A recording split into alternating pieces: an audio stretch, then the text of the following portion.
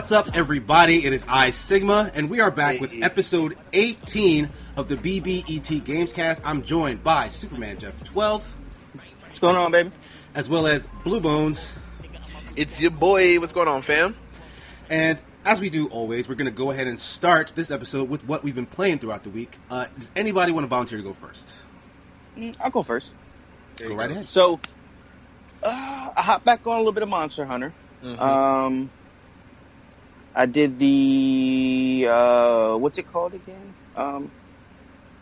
Nope, actually, I got the sword from Glavenos. I was able to upgrade my Lavioso sword. Glavioso. I feel like Lavisloth, what is it called? I feel like the lava one, or yes. That does sound like Man just trying to cast a spell. It's Levioso. Oh, excuse me. Yes. Because Laviosoth is like the lava version of the fish monster. Yes, the lava sloth. You upgrade his sword using the parts from Glavenos. Oh. So Glavenos doesn't have its own sword? No, he doesn't have his own sword. So that's how you take his tree up a little bit further. So I did that, and then now I'm on a part with the Brachiodos. What's the highest ranked weapon you have right now? 10. 10, okay. Because I'm working towards a 10-star weapon right now, I think. That's why that one was easiest, because it just took Glavenos parts. I already had, which was weird, because it went from because that Lavisloth sword was like a 7, and using the Glavenos parts jumped it up to a 10. Then I have my Pookie sword, which is a 9, which I got to figure out what the next part of that is, because it has the question marks. Right, yeah. I think for certain parts. I did hear in a review that because there's about as many assignments as the base game, but there aren't as many monsters. Like, there's a lot, but there aren't as many. Yeah. The level up for the new tiers of weapon take a little bit longer, since you're going from like 8 to 12 at the highest versus 1 to 8 in the base game. True. So it's going to take a bit to unlock all the pieces of whatever those monsters are. So just be ready for that. That actually makes sense, because I think they spaced it out a little bit more, because some of the monster parts still haven't come across yet, which could just be the new variations to the existing monsters, but I haven't come across it yet.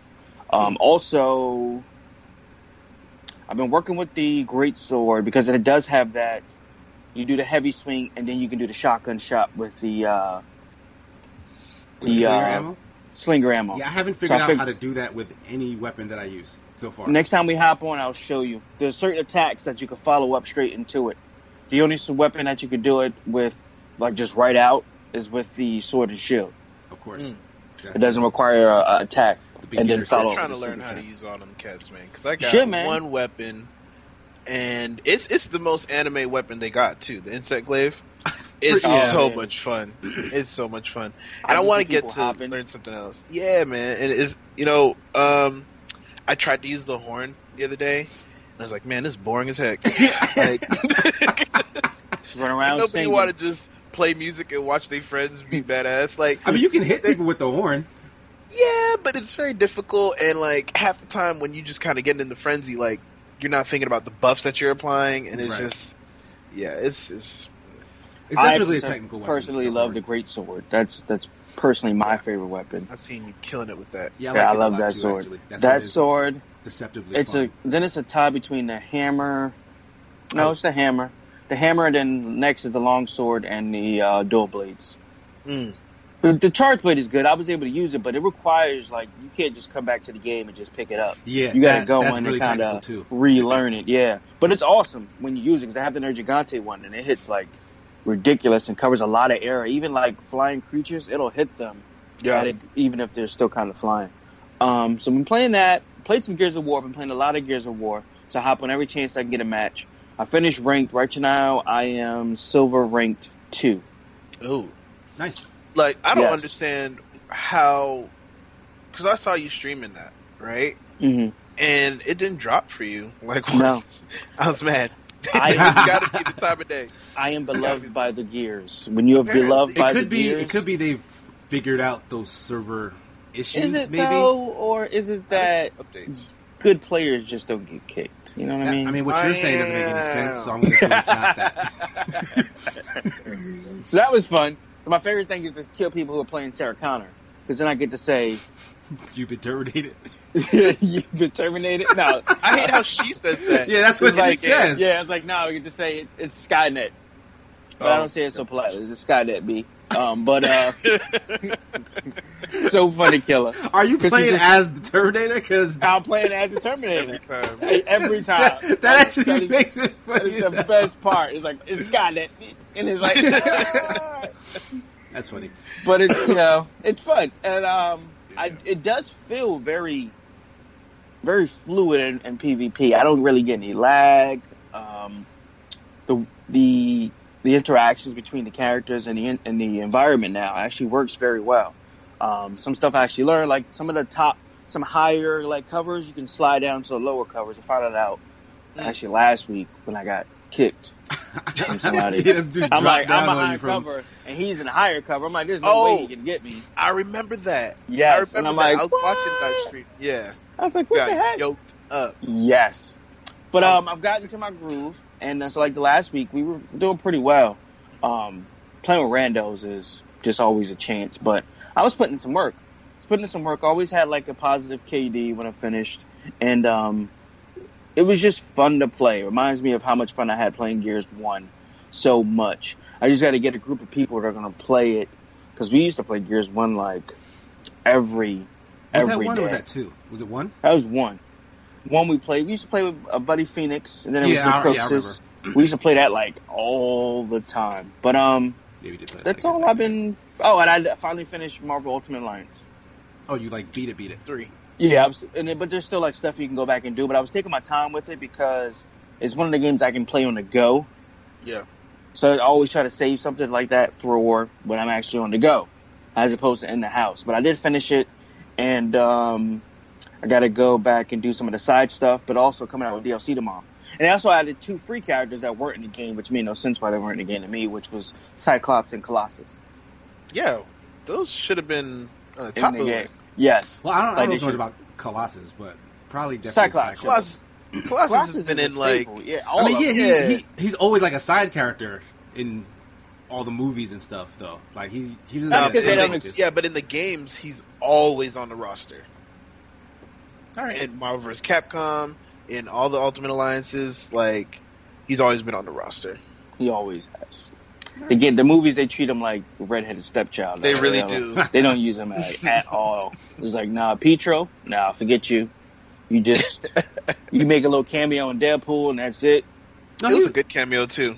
He was in a lot of Deadpool. And it was more than a cameo. But he wasn't like he was like a side character. He wasn't like somebody that was like, to me, like, I mean, well, it wasn't really like a story. It was just like, I get what you. No, I get what you're saying. So it's hard to even say like he was in it. Part of the story. Yeah, he was in it in a lot of it, but he was more like a prop. You know what I mean? Sort of. He was used for a lot of comedic relief, but it wasn't Deadpool. Exactly. So. But I mean, that's all I've been playing. Cool. All right. Blue, did you want to go next? You go ahead, because mine's a little unique this week. Gotcha. Yeah. So I honestly have not been able to play a ton of the stuff that I want to play, but I did get to spend a whole lot of time with Code Vein. It just dropped. That's true, yeah. We were talking about it last night. Yeah, it was Bandai Namco's take on the Dark Souls series, because as you know, Bandai Namco published Dark Souls for From Software, but From Software is doing their own thing now, so Bandai Namco wanted something, I guess, still in that vein, and literally came up with a game called Code Vein. So, the elevator pitch is anime Dark Souls. You mix Dark Souls, you mix a bunch of anime tropes together, and you get this game, which honestly I thought was really good. It looks good. I was watching Umi-chan stream it last night, and then I watched your review before that. And you and I talked a little bit last night too. I'm thinking about picking it up. Does it have a multiplayer aspect to it? Yes, but it's a little bit more friendly than the Dark Souls version. But there's no PvP. Like, you don't invade someone and you don't fight against them or whatnot. You can just kind of call somebody in. It's a little cumbersome because you can do a password system to get the right person. Otherwise, it's just randos. But you can call somebody in, and then you guys can, fight through a limited area with one another. So it's not like the whole thing. So it's kind of annoying. It's not the whole game. Yeah, it's kind of annoying to kind of keep having to call them in.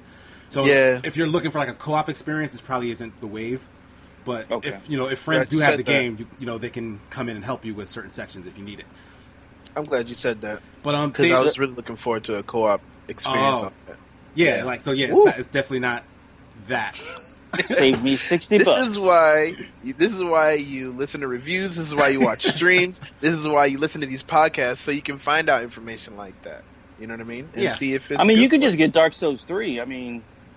But Dark Souls 3 is the same thing. It's like the co-op is limited. Like we can evade each other. That was some of the best stuff. Fighting each other is fun in that game. I think we did maybe 50 matches. We were having some fun with that. Yeah, that was fun. You bow and then you go to work. But yeah, Code Vein. It has a good story, which was surprising because a lot of games that kind of steep themselves in anime, honestly, most of them are like licensed games. Yeah. So the ones that are doing their own thing tend to be okay, like the Personas and RPGs of that nature. They tend to be okay. But this, since it was kind of mixing so much of another thing, I was worried. But it starts off like really convoluted. Like they're giving you all sorts of information. They're doing a lot of world building, a lot of info dump. But it all starts to make sense the further you go, and it's pretty lengthy. It's like a 30-hour story. Wow. Yeah, so it does take some time, but even halfway through, there are interesting reveals and stuff. At first you're like, okay, so all these guys are cool, but my character's kind of just here. It feels like there's no real reason for it. But then you learn, oh no, you actually do play a part. You're significant. So I really enjoyed it. I wanted to keep playing to learn more. The combat itself is okay. It's not. I wouldn't say it feels better than Dark Souls, but it does do a lot more. It's deeper. Right. What they do, if you ever play the Final Fantasy Tactics games, for example, right? You know how, Ooh, or maybe speak my language, or maybe Final Fantasy in general, because I don't play the mainline Final Fantasies, but you know how you're trying to build a character's class, you give them, certain abilities from that class, and then they can take those abilities into another class to become a hybrid class or something. Yeah. That's what the combat system in this is. They call them really blood codes. So there's a set skill tree for a fighter, for example, or a ranger who can use guns and stuff. Really just one gun. It's like a bladed rifle. Yeah. And a mage who just casts a bunch of spells and whatnot, right? But if you master any of those things, you just use it for a little bit and kill enemies with those attacks, you can change to a different class, but then you can bring over skills from the other classes. So there are so many blood codes. Huh? Yeah. Yeah. Essentially. But no, it actually looks really good. I watched the review and it looked really good. I was always interested in it, but it's good to see that it is a little bit deeper than I actually initially thought it was. Yeah, there's definitely some meat in there. Just not for $60 for me right now. Yeah, I understand what you're getting at. I wouldn't be surprised, honestly, if in a couple of months from now, Code Vein just showed up on Game Pass. Oh, I love that. Because I'd either $39.99 is my magic number for that game. My thinking for this, though, is because you remember Code Vein was initially revealed on a Microsoft E3 stage. Oh, that's true. Yeah. And all the marketing for it is also, Xbox backed. You know how Sony will be the one that they Call of Duty Destiny for Call of Duty, a year. It'll show up as all the marketing for Code Vein has been tied to Xbox.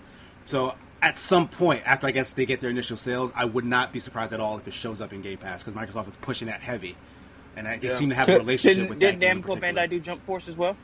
Yes. Yeah. Yep. Okay. And that also showed up on Game Pass. Yeah. Yep. And it's the same exact thing. So that actually follows the lineage because that first showed up on Microsoft's E3 stage. Bro, if Code Vein comes to Game Pass, you can't argue that Game Pass ain't worth it.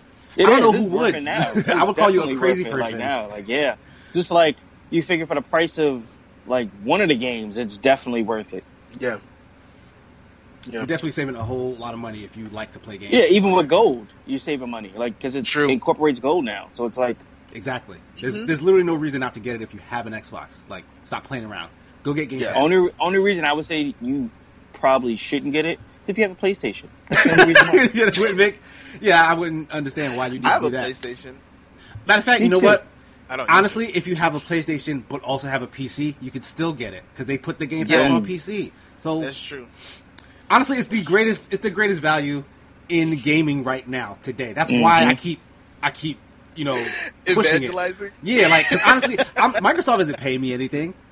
Yeah. Are you sure though? I mean, I wish. But yeah, essentially, and that pretty much, like, to me, put the finite on, like, services like GameFly.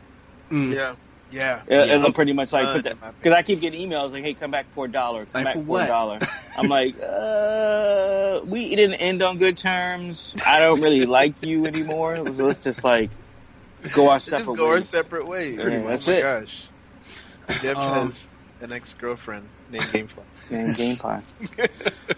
So I can't think of anything else that I actually touched this week. I'm playing something right now, but you'll probably hear about that by next show. Okay, cool. That's pretty much it for me. Blue, you said you had something. Okay, so new. As you guys know, I've been very busy this week with adulting and stuff like that. So one of the things I did is I picked up a gig where I was a background actor on a set for a TV show, right? Really? That was. I can't talk about it. Okay. Yeah, I can't talk about it. But I was an extra, and I was playing a role as a homeless man. Oh. Right.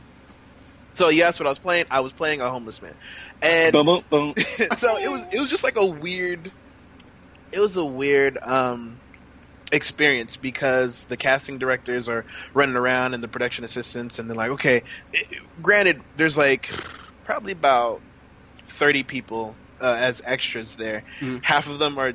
About 60% of them are dressed up as homeless people, and the rest are dressed up as various other roles. So one of the casting directors comes up to me as soon as I get there, and I brought the clothes that they suggested, and she's like, yeah, perfect. And I was like, okay. Should I take offense that she just said I was like, I didn't even change yet. What are you talking about? It's a weird compliment. You know what I mean? It's like, thank you kind of compliment.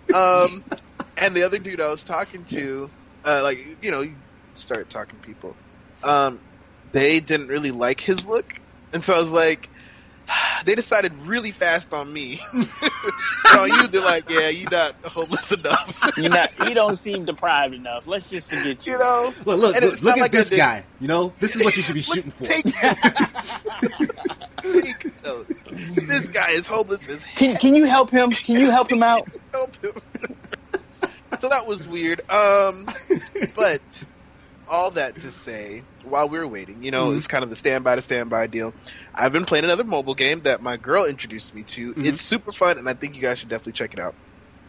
It's called Rise of Kingdoms. Right now, I've seen ads for this crap from the on Facebook for a long time, and one of my biggest things. So I watched the intro because the layout looked pretty cool.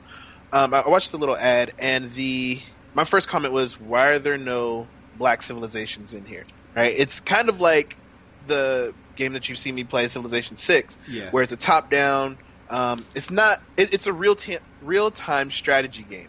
Right? You have your little city, and you build farms, and you build little huts, and blah blah blah blah. You go through time ages. You start at the caveman time, and then move on. Anyway, the coolest thing about this game is that while there's a lot of different civilizations to choose from, you get put on a map, right? And this map is actual real time. There's other people who are putting their cities in certain spots. Oh. And granted, there's a whole bunch of servers for sure. But if you want to link up with your people, like my girl and I have our towns pretty much right next to each other. We built an alliance, right. And we have some other people in our alliance. So you have other towns that are working with us. Or we contribute together, we can build like a fort and actually own land in that map. And people try and attack your stuff, and you have to defend it, and you can pick up resources, and there's barbarians around. There's a lot of really cool things to do. It's a lot to manage, but it kind of does it on its own. And the main incentive, obviously, they want you to buy cosmetic stuff and boosts to farm your stuff faster. Okay. But they give you a whole bunch. And it's really, when I say time management, it's not, okay, I have an hour to do this today. It's more like you have this boost that'll reduce the cooldown by an hour. Do I want to use it now, or do I want to use it for something later? You know what I mean? And they have a whole bunch of those, and it's I don't really feel the paywall. There's some things I want to do that I could just do 99 cents, but I'm like, I don't really need to do that. I'll just be patient, and that's really what it comes down to. But so you don't feel hamstrung by those limitations. Yeah, that's a good game then, because I hate the ones that kind of lock stuff. Even like Warframe would do that. Hey, you can build this, you'll have it in 3 days, or you could pay $4.99 or use some silver and get it right now. And you can tell the cats who have used all that stuff because they just started and they have mad advanced, right. So you don't get that feel in this game. I mean, but the guys who are paying, like, does that make it harder to like fight against them, or is it balanced in a way where I think it's more cosmetic than anything, and then you can build your troops faster and get bigger armies, but I haven't ran into somebody that was like, oh, he definitely paid for his stuff. There's some people that definitely beat me. There's other people I beat like right off the bat, so I don't feel the paywall. And this game's a lot of fun. That's good. It sounds cool. Yeah, what I want to do is like get a whole bunch of our friends and say, look, join this server, be on this map, let's go. And then just become a dynasty. Take over from there. Yeah. Become the Seven Kingdoms. Okay. And then, beef on that game will come into real life. It'll be a lot of fun. It'll say like, yo, hey, I saw you mining outside my city. I thought I told you not to do that. I didn't want to catch you in my neck of the woods. You know what I'm saying? Like, look, hey, if you guys keep letting this dude do this, I'm leaving the Alliance and starting my own. Like, I can really see some civil war going on. I think it'll be fun. I think it'll be a lot of fun. That sounds fun. I'm just not a fan of real-time strategy, but I'd be willing to give it a shot. He never has been. It's just like... What's the last real time? Oh no, my bad. You like Halo Wars, right? Halo Wars. There was played some Warcraft. I'll tell you about Halo. Stop talking. Halo Wars is not horrible. No, I'm not saying it's horrible. I don't like real time strategy. Oh yeah, I know that. That's just like your thing. And that like, game is horrible. What about Warhammer? What was it? Dawn of? That's a good game. Yeah, I've never played a Warhammer. I was just telling you it was a good game. That I was asking whether it was a good game. Just called Dawn of War. Yes. Yeah, that was a really good one. Did you look on your Were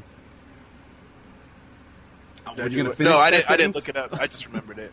Oh, okay. You were looking away. You're like. Yeah, no, I was thinking. So, was that all you were able to play? Was the mobile? Yeah. What was it called again? Rise of Kingdoms. Rise of Kingdoms. Definitely check it out. I have seen a lot of ads on that. And it's crossplay. What I mean by that is Android on the same servers. Oh, that's cool. Yeah.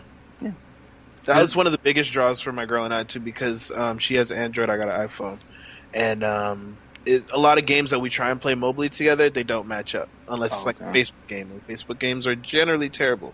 So generally, there's one or two good ones. But, okay, I mean, does that do it for you, or you? I had a couple of really good comp games in Overwatch this week. I've been working on my support. My Moira game is pretty solid. I think it was like 25k in 16 minutes. Oh, that's okay. That's not bad. 25k healing or 25k damage? Yeah, healing. Okay, that's not bad. That's not bad at all. Yeah, so you can do either or. Is that like your best game? Because I think that's pretty. It wasn't my best game. It's pretty like here. Okay, I'm ready to put your hands down and pick the sticks and play Overwatch against her. I fell off Overwatch. I used to enjoy it kind of ish, but I fell off. I don't think I played an Overwatch match in it's been like 2 months. That hurts my soul, bro. Really? But it's okay. It's okay. It's been about that long. I feel it too. Like I haven't seen his name in game for a long time. But it's all right. You know what I'm saying? We got Monster Hunter Iceborne. I just picked that up last night. Excited to play it. You know what I mean? So you guys will definitely be hearing me talk about it and tell. Yeah. I want to tell our listeners why you guys are lying to them about how good this game is. Excuse me? No, I'm just playing. Fresh eyes on it. I'm excited about it. And because you guys have been hyping this up for a minute, and everyone that we played Been waiting on it for a hot minute. It came, and it is the truth. That's how I feel. Okay, let's see. We're gonna find out today. We'll find out a little bit later today. But that's me. That's what I've been playing. Let's talk about some other stuff. So back, kind of sidestepping back into the mobile stuff. Last week we talked about Apple Arcade launching. We did. You guys check that out a little bit. I'm not an Apple guy, so I wasn't kind of on that wave. Do you prefer oranges? Yes, I do. Oh, that was a good one, Jeff. Yeah. See, man, that's the mark of a dad right there. That is. That's his dad powers are coming to fruition. What? So Apple launched its arcade.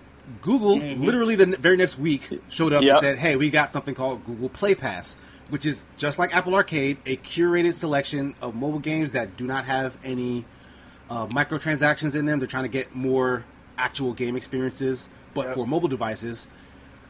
Same price, $4.99 a month, but they're currently offering, I think, a deal where you can get in for like $1.99. Yep. And in addition to the games, they're actually also offering apps in the package. So like you'll have just access to certain paid apps within your Google Play Pass account. So sounds cool, except this is already launched, but I haven't seen what games they have on offer. I mean, I've seen a couple. Like I think like Star Wars Knights of the Old Republic 2 is on there, which is the first one. The first one, the okay. First, yeah. So KOTOR is on there, but it's kind of old. It's not really a game built for mobile. I don't know how that plays mobilely. So it actually plays decent. They released it on Android a long time ago when I actually had an Android. And it plays pretty well. The first game wasn't super high tech anyway, so yeah, it was original Xbox, that game. Yeah, exactly. That was one of the titles that actually stood out for me when I was reading this article. But there's another one that's amazing that I loved, Stardew Valley. Oh right, yeah, that is on there, bro. That alone is almost, if I had an Android, that's almost a selling point for me to get this service, at least to play it for a month or two, because Stardew Valley is relatively short. But yeah, I've only heard great things about that game. Like if you're into like farming simulators or Harvest Moon or stuff like that, Stardew Valley apparently is like one of the best versions of that kind. Like if you're like Animal Crossing and stuff, like Stardew Valley kind of scratches that itch, I hear. No, it's more of a platformer and puzzle game. Really? Oh, what am I thinking of? I'm not sure, but that's not the one. Are you sure Stardew Valley? I'm pretty sure that's like the farming one. I'm pretty sure it's not. Let me double check. And we got this Google time. But yeah, it is. I'm definitely thinking about something else. Okay. But okay, yeah, I'm definitely thinking about something else. I'm gonna tell y'all what I was thinking about a little bit later, because there's another game. But yeah, Stardew Valley, it is kind of like a farm management thing, but apparently it's incredibly addictive. So don't write it off as a boring thing. Okay. Like people really do get into it. But I'm also looking at the list now. They threw Limbo in there, which is really old, but that game is also fantastic. Oh, I actually play Limbo. Yeah, Limbo is especially fantastic. on a mobile device. Yeah. So my thing is awesome. This sounds good. I want to know, because the stuff that's showing up in the Apple Arcade is like new stuff, specifically for mobile games. Yeah. Which look interesting and cool. Like it's cool that you can play these older games that are good on your phone, but I kind of want them to up their library of actual like new and fresh, new interesting content. mobile. Yeah, it's okay to have some indie stuff too. I wouldn't mind some indie games in there, right? Because some indie games would actually port over to mobile actually very well.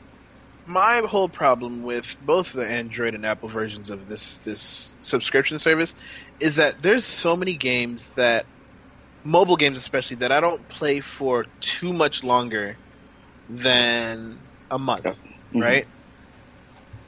Now, if I find a game, I'm playing it, I don't like it no more, after a couple weeks, I don't want to continue to pay for that game, especially if I'm not finding anything else. Now, I think it kind of has to go down to your lifestyle too, because if you're constantly on public transportation, this might be a much better deal for you than if you drive. So for me, I don't see a mobile gaming subscription service. I don't think that's going to happen for me. But I do appreciate that the games that they're putting out, and especially on the Apple side, there's a lot more indie hits than there was on this roster. But I like where they're going. I don't think it's going to fit my lifestyle, but I like where they're going. That makes sense, because like all three of us are more so console gamers. Yeah. But then there are actually... I think the timing was very The timing, is kind of hilarious to me. Yeah, it is. It's like, yep. So they came out a week ago. Guess what? We got one too. And it doesn't actually take away from either or, because either you have an Apple device or you have an Android. So right. It's not like you can have a choice. It's really interesting that, because honestly, Google has been pushing their Stadia service, which is them competing on sort of the console front, even though they don't have a console. It's a streaming service. So that's them kind of going up against the big boys. And then Apple, who we've been hearing for years about trying to get into the gaming space, they finally did it with Apple Arcade, and Google went like, we got something for you too. Like the next week. Like, no one was hearing anything about a Google, answer They probably to that. saw Apple's and was like, you know what, we could do some stuff without putting much work in it and kind of bundle it all together and just get some existing stuff and toss it in the pot, and then we'll be good. Yeah, and then they'll just work on it from here until now. That's it. So, we'll get a few, titles that we know people will like, and then, we'll figure out the rest. It'll happen. I want to reference, you talked about Stardew Valley earlier, and I wasn't talking about Stardew Valley. What I was talking about was Monument Valley. Oh, yeah, that's also on there. Yeah, that's right next to it. Okay, so Monument Valley is the one I was thinking about. That's the gorgeous puzzle game that I've played that's relatively short, but I think everyone should definitely run through it at least once. Okay, yeah, that's also included in there. So cool. Yeah, that's a definite incentive for the mobile game market. Yeah. But yeah, even though I'm an Android guy, I probably won't be signed up for this either, to be honest. Because honestly, most of the games that are on there, I actually have access to elsewhere. Like Stardew Valley is on my PC. I just haven't, touched it. Some of these other things I think are also on Game Pass or I'm pretty sure games with gold on and Game stuff. Pass. Yeah. I have a console. I don't necessarily need this thing, but someone who doesn't play a lot of games, at home, they're on their phone playing what they can. This might be a great idea for them. Yeah.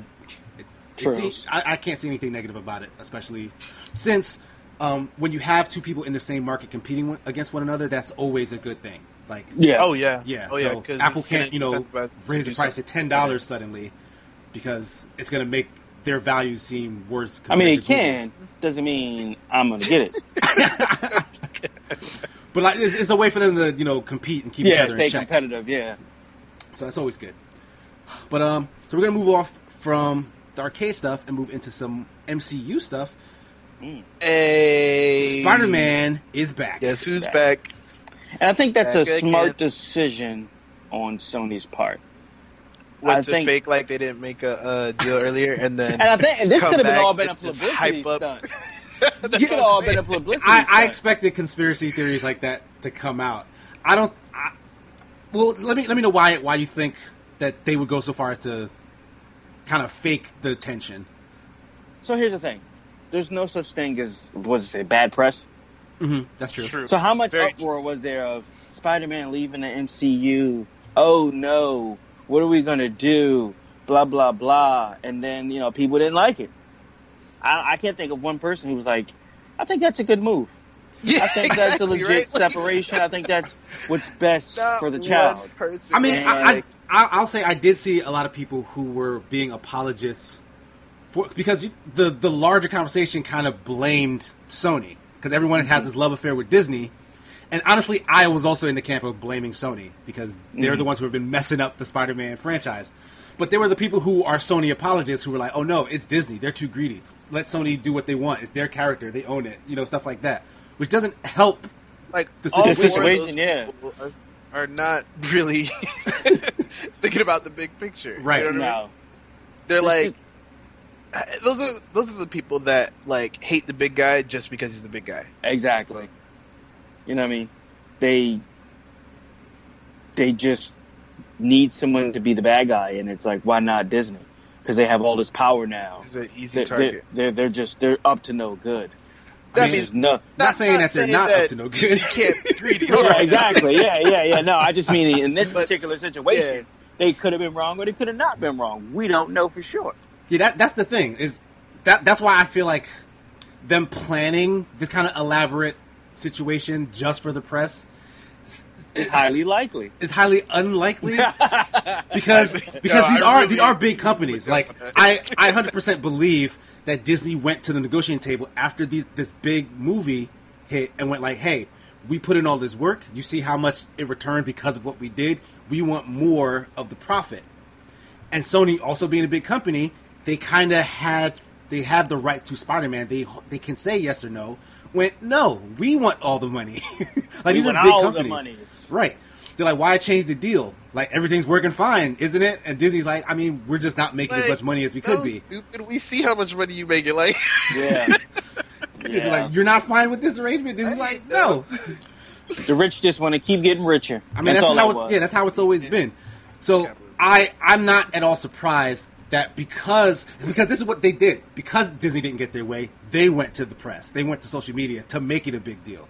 Because they knew the fans would react like, oh, you're taking Spider-Man out of this franchise that we love so much. Like, no, don't do that. Yeah. I'm positive that pressure kept the negotiations going. And Disney, they initially asked for 50% of box office revenue? And then ended up taking 25, I think, is what it ended up, they agreed upon. Disney's a smart company. I don't think they expected to get 50 maybe out of the door. But you highball it. Yeah, and then when they go lower, they stir the pot, they make Sony sweat, and then they say, all right, we'll take 25. Sony goes, fine, we can agree to that. And they probably would have been cool with them. If Sony did another Spider-Man movie, even if it was with Tom Holland, not as many people would go see it. It could have the adverse effect where people were like, I want to see what the difference is. I'm going to go see it. Right. Or you have the people, I'm not going to go see it because it is not the same thing. Or even, the thing is, because even if they do, because Sony could ride the wave of Tom Holland's popularity as this version of Spider-Man. They could use the same aesthetic. They could actually trick a couple of people who don't follow this kind of news, just be like, oh, this is the new Spider-Man movie. But the quality of, like, their writing, their storytelling, stuff like that, if they go and see that movie and it's bad, then that damages the brand for the next one. Because, this isn't going to be the last Spider-Man movie. General. Yeah, because Spider-Man was in the toilet with those Amazing Spider-Man movies. Like, people were not watching them. I did not think they were that bad. But, I mean, whether or not you thought they were that bad, they weren't making money. Overall, that is true. That is why they kind of, like, scrapped it, because it was like, it just didn't make any. But you got to look at what they did. Like, no offense to Jamie Foxx, but him as Shocker, I don't think that was a good decision. And I don't even think Shocker could. But the thing is, didn't like it. Jamie Foxx is a good actor. Like, the man won an Oscar. So tell me, what's the factor there that would make his role so terrible, so hated? I can't blame Jamie Foxx, because, like, I'm trying to think of any other movie. I blame the writing. Exactly, the way the character was. So it wasn't his fault. As I said, no offense to him. Yeah. So it's but the production, the story, I don't think that character could carry a whole... He was supposed to be Electro, right? Yeah. That's not even kind of where Electro came from. So it was like... Hold on now. So now you about to throw some comic book knowledge, right? No. I'm not going to throw any knowledge. But I mean, like, the story compared to what... They could have changed the story, but that story wasn't interesting. It just wasn't good. It was just a normal one. Mild-mannered guy who gets into an accident, gets all this power, and now becomes going crazy with it. A bad guy. I feel that. It was a little tropey. Yeah. It wasn't nuanced. It wasn't interesting enough. Isn't that what happened with Dr. Ock? He was just mild-mannered scientist. The experiment went wrong, and then he lost his stuff. Mm-hmm. So it was like they're using that same trope over and over and over and over. We've also learned that the best villains are sympathetic villains. But even though he was like this timid guy who was getting looked over, I didn't really feel all that bad for him to the point where I felt like his life or what he was doing was justified by the stuff he went through. It wasn't like his he lost his home was taken away, his son died because he didn't get the surgery he needed or something like that. That's something you should feel sympathetic for. No, but I mean, he didn't. That didn't happen. I'm saying okay. None of that stuff happened to gotcha. make me believe that, I should feel bad for him, right. So, like, his level of being a villain was, like, justified or something like that. So, story just didn't make any sense. But anyway, I think it's a good move to go back. I'm wondering if they're still going to use the Venom and the Carnage situation that's coming up, because they are doing a Carnage movie. Yeah, I don't know how they were planning that would work, to do that. Like, if they are planning to do that. I don't know. Hope they don't don't cross those over. I don't think so either. I hope it's just Venom and Carnage that deal with that situation. Let's have their own thing. I think it's hard to see Venom in the MCU though, but I don't know if they'll be able to do that. Yeah, they already haven't hard enough time keeping Spider-Man there. Right? Yeah, like the deal. It seems like it's only for like the third movie in the Homecoming trilogy. They're calling it. Mm-hmm. So he's going to be in the MCU for that, and then he's cleared for, I guess, cameos in other movies. But I think other solo projects is still up in the air, so it could still kind of implode in the future. But I'm hoping with some of the new characters kind of take up that kind of void that he might leave behind. Because I heard they're doing Kamala Khan, which is the Miss Marvel. Yeah. Mm-hmm. I was going to say, when it comes to Spider-Man, and Spider-Man movies in general, I think they just need to stop. Like, what are you talking honestly, about? Spider-Man don't movies, make like, anymore. Like, I know that there's some people in the film industry right now whose whole career is Spider-Man movies. Like, that's like a skill on their resume now, just Spider-Man movies. Because how many origin Spider-Man movies do we have? You could say the same thing about Batman, though. That is true. Yes. Yes. You are absolutely right. Stop making Batman movies. Stop making Spider-Man movies. Let's get some. As long as people enjoy them, they're gonna make them. Yeah, I don't mind them as long as they're good. You know. Yeah, exactly. And when you think about comics, what are some of the most well-known? Spider-Man, Batman, Superman. Mm-hmm. There have been a lot of Superman movies too. There has. Yes, there has been. My favorite thing in a Superman movie recently was in Man of Steel when old boy got yoked up by his cape and slammed to the ground. I thought that was that would be your favorite thing, because you're also a hater, and a hater. Mm-hmm. Mm-hmm. I feel like I'm a realist, and at the beginning of that movie, when the old man jumped into a tornado for a dog. You got to look at the bigger picture and what the bigger picture was a tornado. The tornado was the big picture. People treat their pets like part of their family. That wasn't even his dog. That wasn't even his dog. It was somebody else's dog. That was their dog. That was not their dog. Look, even if... Hold on, let me rewind. Just give me a minute. Don't say anything. It was some random lady's dog, son. It was the random lady's dog, and he threw his life away. I don't believe that. But anyway, go watch the scene. We gotta look at the message he was trying to. That wasn't crypto. That wasn't crypto. The message that he was trying to send was throw your life away for something that's not that important. He was trying to save the dog. He was saying to his son, "Don't get involved. The world's not ready for what you are." You know what I'm saying? Because if you'd have did that, it'd have been out there. He could have just stood next to him and said the same thing. Yep. He went to save the dog. But here's the thing. The dog probably died the next week. Like, honestly. The movie, to me, that was still the best Superman movie to date because it kind of... Is it the latest? Yeah, to date. But it's also the latest, right? Yeah, that was the latest one, Man of Steel. Because would you count Superman versus Batman or Batman versus Superman as a Superman movie? I don't count that. No? I don't count that. Because I feel like that movie's better than Man of Steel. I don't feel like it was better than Man of Steel. I feel like the writing was all over the place. I feel like that movie was better Man than of Steel. It kind of humanized Superman and kind of show what he went through as a kid. I like growing up. It shows that he doesn't know how to fight. You're just a hater. We're going to end this call if you keep this up. I'm just letting you know this. I'm sorry, Superman Jeff. Look, the difference between you riling up Jeff and what's his name? What's his real name? What's Superman? Kal-El. See, you don't even know. You can't even. Kal-El. You can't even make statements when you don't know his name. His name is Kal-El. I'm making a point. The fact is, the difference between you, Jeff, and Kal-El, right, is that if you could see through walls, you would look for kryptonite. Everywhere you go.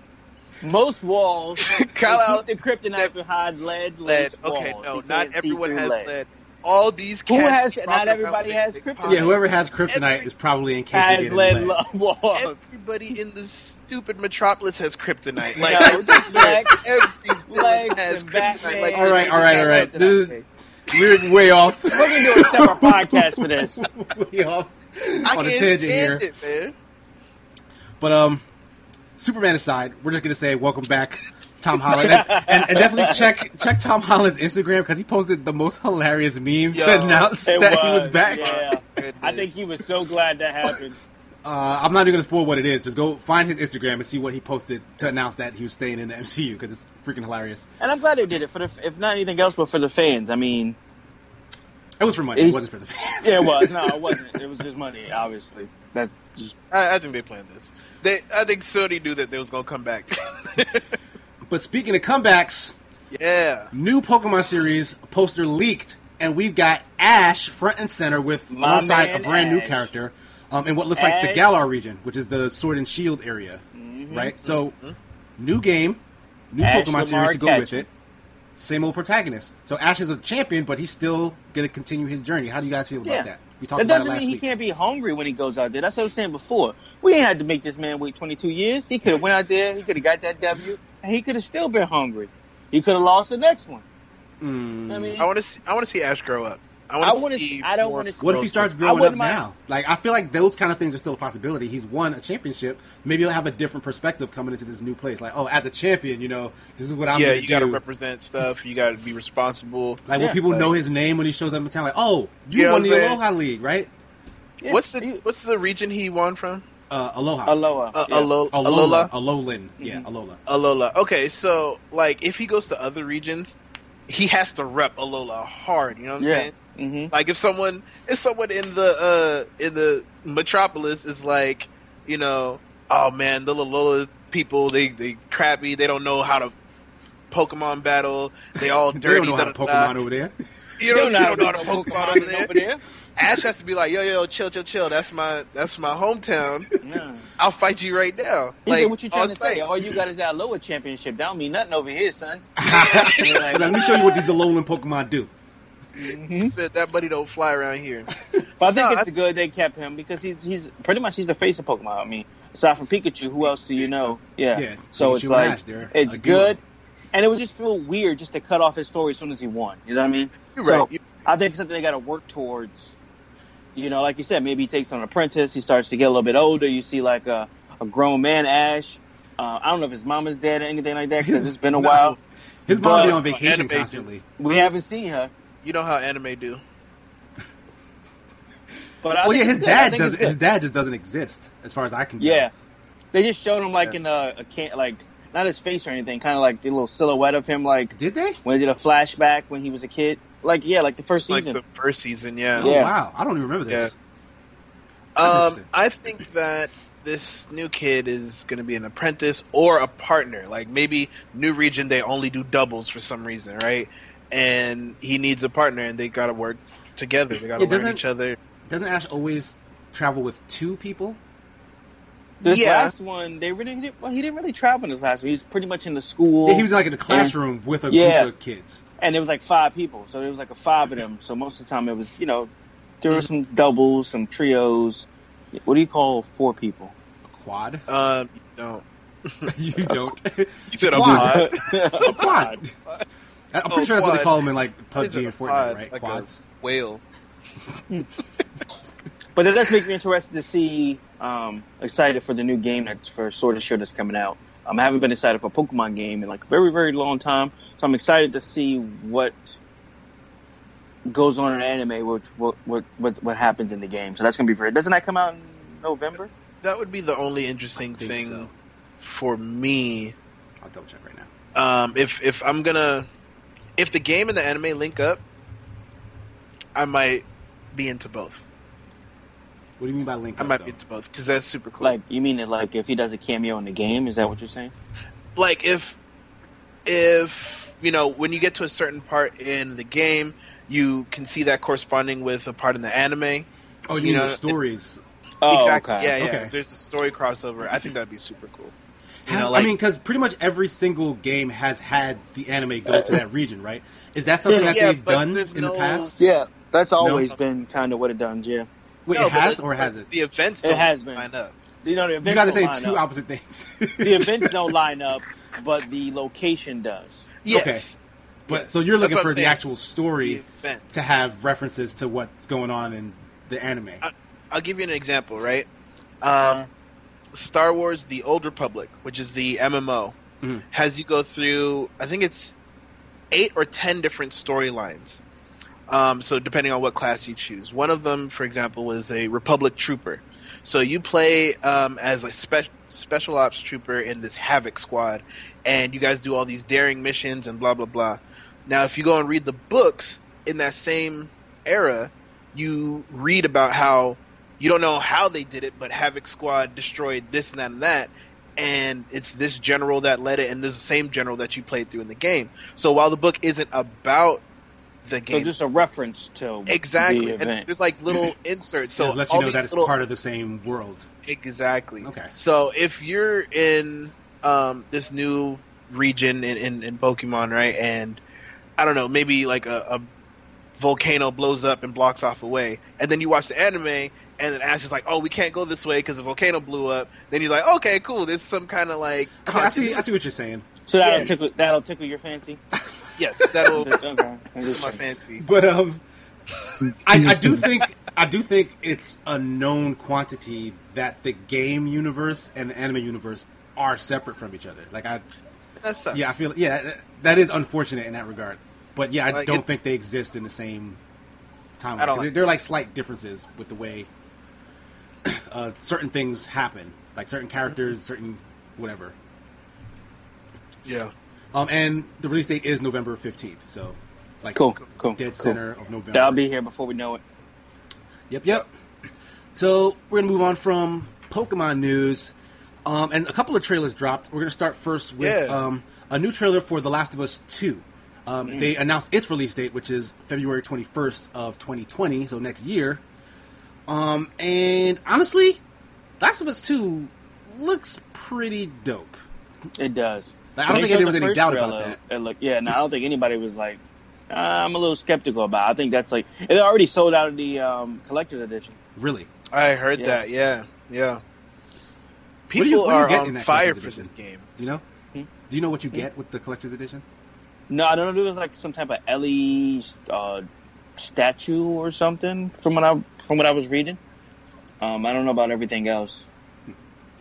So I'm pulling up the collector's edition right now for PlayStation. Let's see. This is showing. Yeah, there's a little statue of the main character. She's got what is this? Like a bracelet? Mm-hmm. There's some pins in there. There's some fan art. There's some stickers. It looks like there's a soundtrack. That's probably gonna be good. Honestly, okay. That's it? You get the P4 dynamic theme. You get PSN avatars, a digital soundtrack, digital art book, and you get some in-game stuff, which is ammo capacity upgrade and crafting training manual. Whatever that means. That doesn't seem like a real great collector's edition. Most of them besides the statue, yeah, I haven't seen too many. What about the one for Xbox? What? Wait, no. Hold on now. You almost got me there. Yeah, so I'm not. Unless you're a super huge fan of the series, I would. Yeah, no. The collector's edition doesn't seem like it depends on what the statue valued at. But everything else just seems like, fan art. Some pins, some needles, fan art. It's a sewing kit. What I don't like is, and I guess it's because I'm not a super fan, but like they give you the art book and the soundtrack, and then they give you digital versions. Digital versions of those, like, and I'm just like, so you're basically giving me the same thing twice. So yeah, and all that to say I could Google search any of these images. Yeah, so for $100. Why would I search it for $100? Let's do it right now. No, I mean like the collector's edition is $100. Yeah. It's $169. Holy crap! Yeah. That is nowhere. That statue better be worth like $80 or something. It probably is minimum. Honestly, most people are probably buying into it for the statue. Cause they're probably getting it for the ammo capacity. You know what I mean? I guess you're some kind of noob. You need cheats and such. Oh man! But anyway, in regards to the actual trailer. It looked cool. Yeah, Ellie is front and center. So it does seem like she's going to be the lead character in this. But they did show at the very end Joel make an appearance. He's a little older, of course. But he literally says, "You didn't think I was going to let you do this alone, did you?" Yeah. So he is going to be might be there. Some co-op aspect to it? That I don't know. They haven't said anything about that. I wonder. They didn't. Some of the combat reminded me of Shadow of the Tomb Raider. I can see that. Some of her stealth takedowns. That's what kind of reminded me of. Well, I mean, the original Last of Us had a lot of that in it too, and so did Uncharted before it. Mm-hmm. So I would say, that's true. Yeah, it would probably because if you remember like the original Last of Us trailers when they were showing off like how dynamic the combat was, where like the guys would fight you and like you try to hit them with a brick and they dodge it and blah blah blah. Like when you played the actual game, although I loved the game and the combat and like the atmosphere, it still never kind of hit the kind of immersion level that they showed in those trailers. Okay. You can still kind of see the seams of animations and whether this thing's going to work or not. Like it wasn't as dynamic as they painted it. And once again, in these trailers, like they make things look like just the best fluid possible version of them. And it's like I always got to take a step back because I've been fooled before with these kind of things where it's like, okay, the game doesn't really play like that. Yeah. I mean, it doesn't mean that's going to be bad, but it's just I don't know. I'm wondering if they can reach it. Especially when you have seamless transitions between cutscenes and action, it's hard to tell when you're watching a trailer. When you're actually playing a game or when it's just showing you a movie. Because it is a beautiful game. Uncharted was one of the most mind-blowing things about that game when I first played it.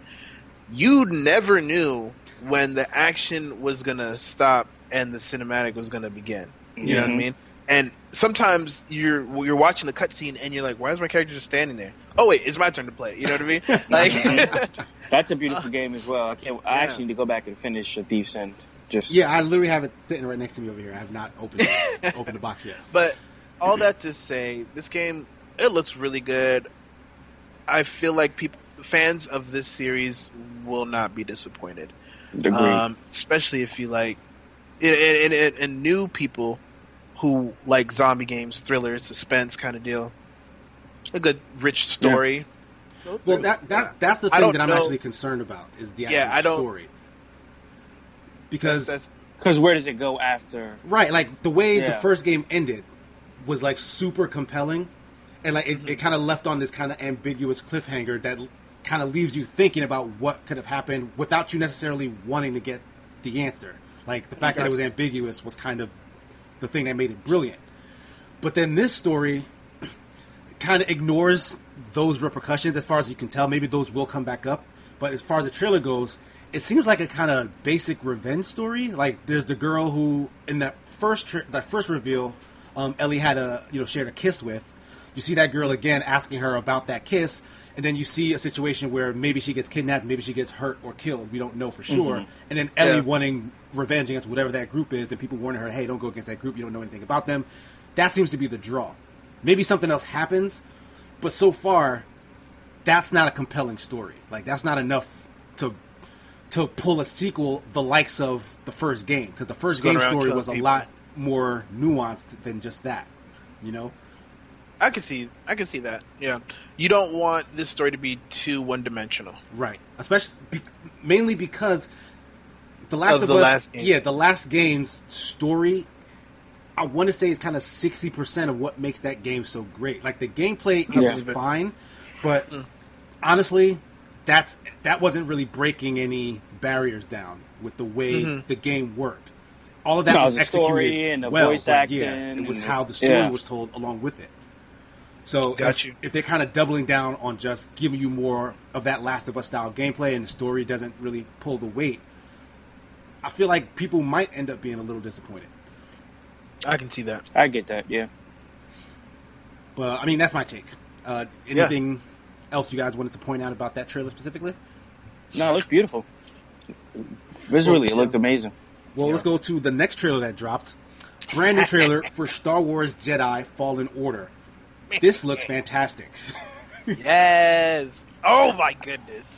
I wasn't impressed. You weren't impressed. Oh, okay. I hate you so much, Superman Jeff. Let me hear. When I see him, I just think of Gotham. You think of the Joker, and I'm just like Gotham. What do you mean? Yeah. Is that the actor? Yeah. Who played Jerome?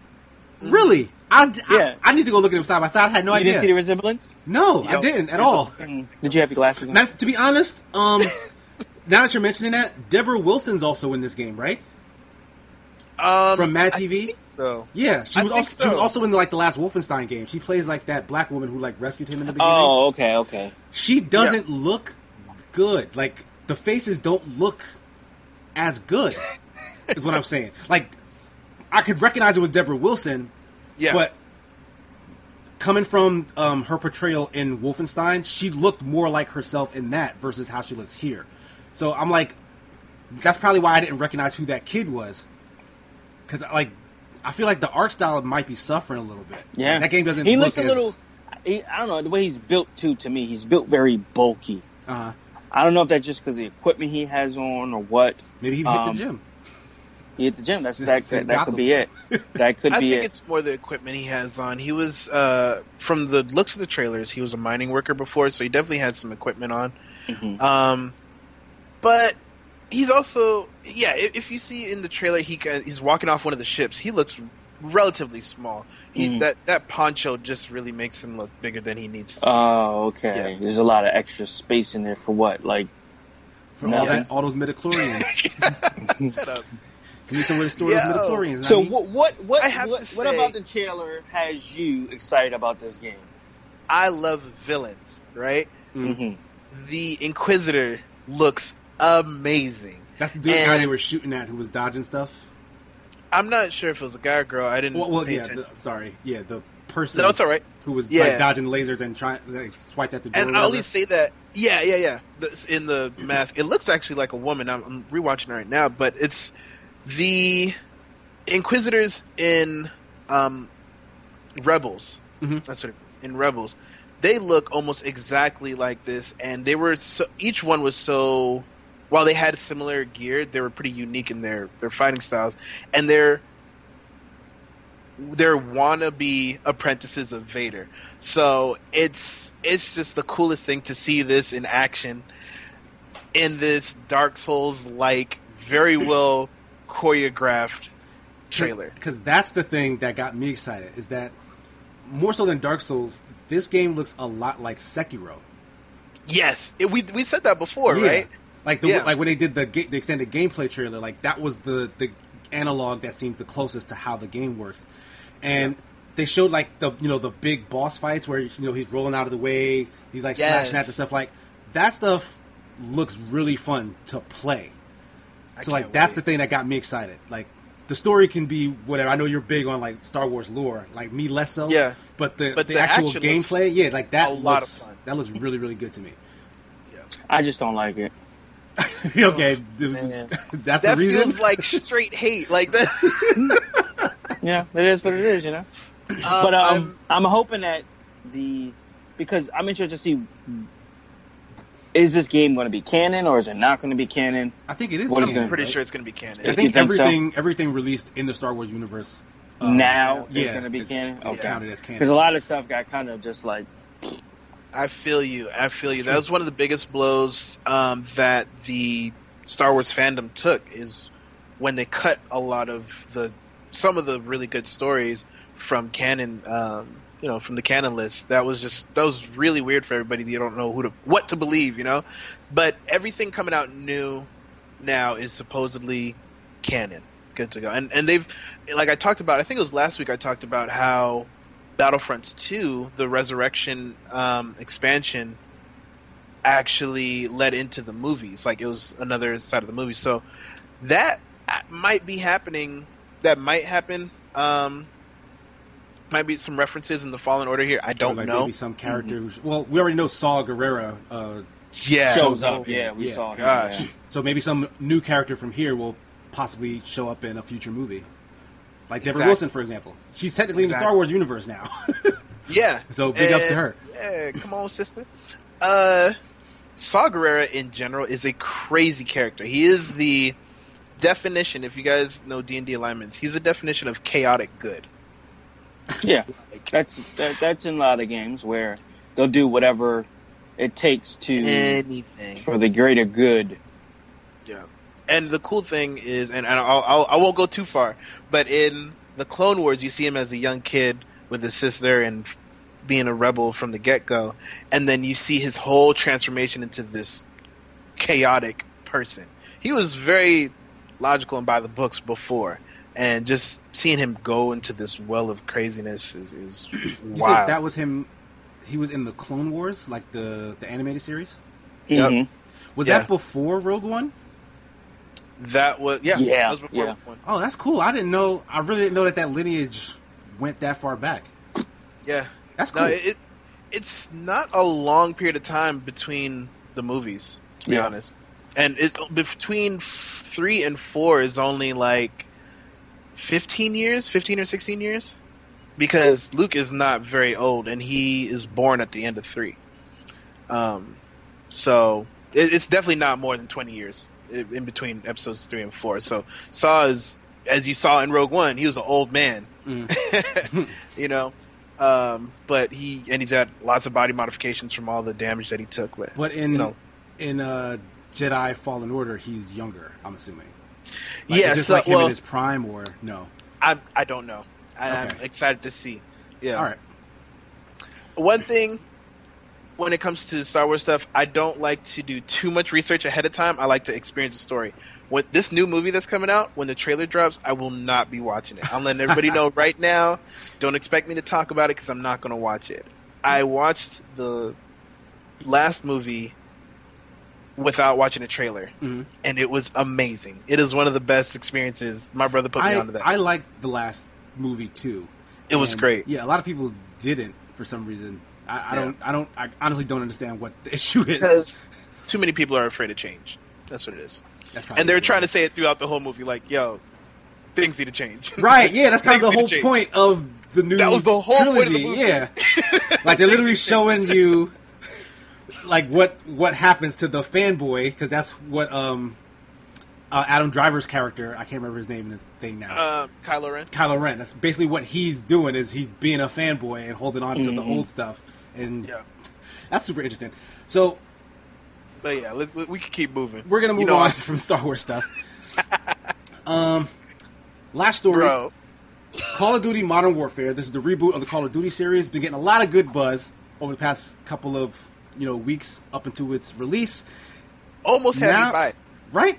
Now we're hearing it has an exclusive mode that's going to be stuck on PlayStation 4 for an entire year before any other version sees it. I'm not sure if that includes PC, but definitely not Xbox. Yeah, see, that's the stuff that gets me. I'm paying the same price, and I'm getting less content. I can see if it's some cosmetic stuff. You know what I mean? That's not it. No. And PC players are also upset about this. They don't get the exclusivity. That's kind of the deciding factor for me. I won't be getting it just because of that. I'm not going to pay the same price and pay get 100% of the price and get 99% of the game. Mm-hmm. Yeah, it's blatantly anti-consumer. Mm-hmm. It really is. Like it's the exact same thing that happened with certain Destiny content. Yep. Except at the very least, with the Destiny content, it was like an extra mission. Strike. It was an extra weapon, an extra armor. This is literally a game mode. Mm-hmm. And the thing is, Spec Ops survival mode. That's right. That's what the game mode. I'm not sure what that is.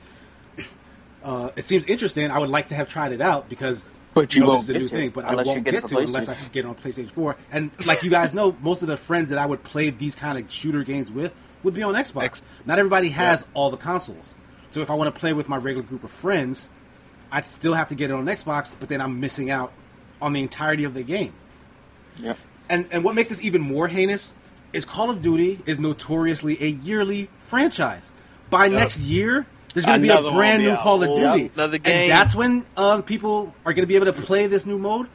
F you, dude. Like, that's disrespectful. Like, it's bad disrespectful. Yep. Like, I encourage you, if you had any interest in playing this game and you wanted to play it on either PS4 or Xbox or PC, don't buy it.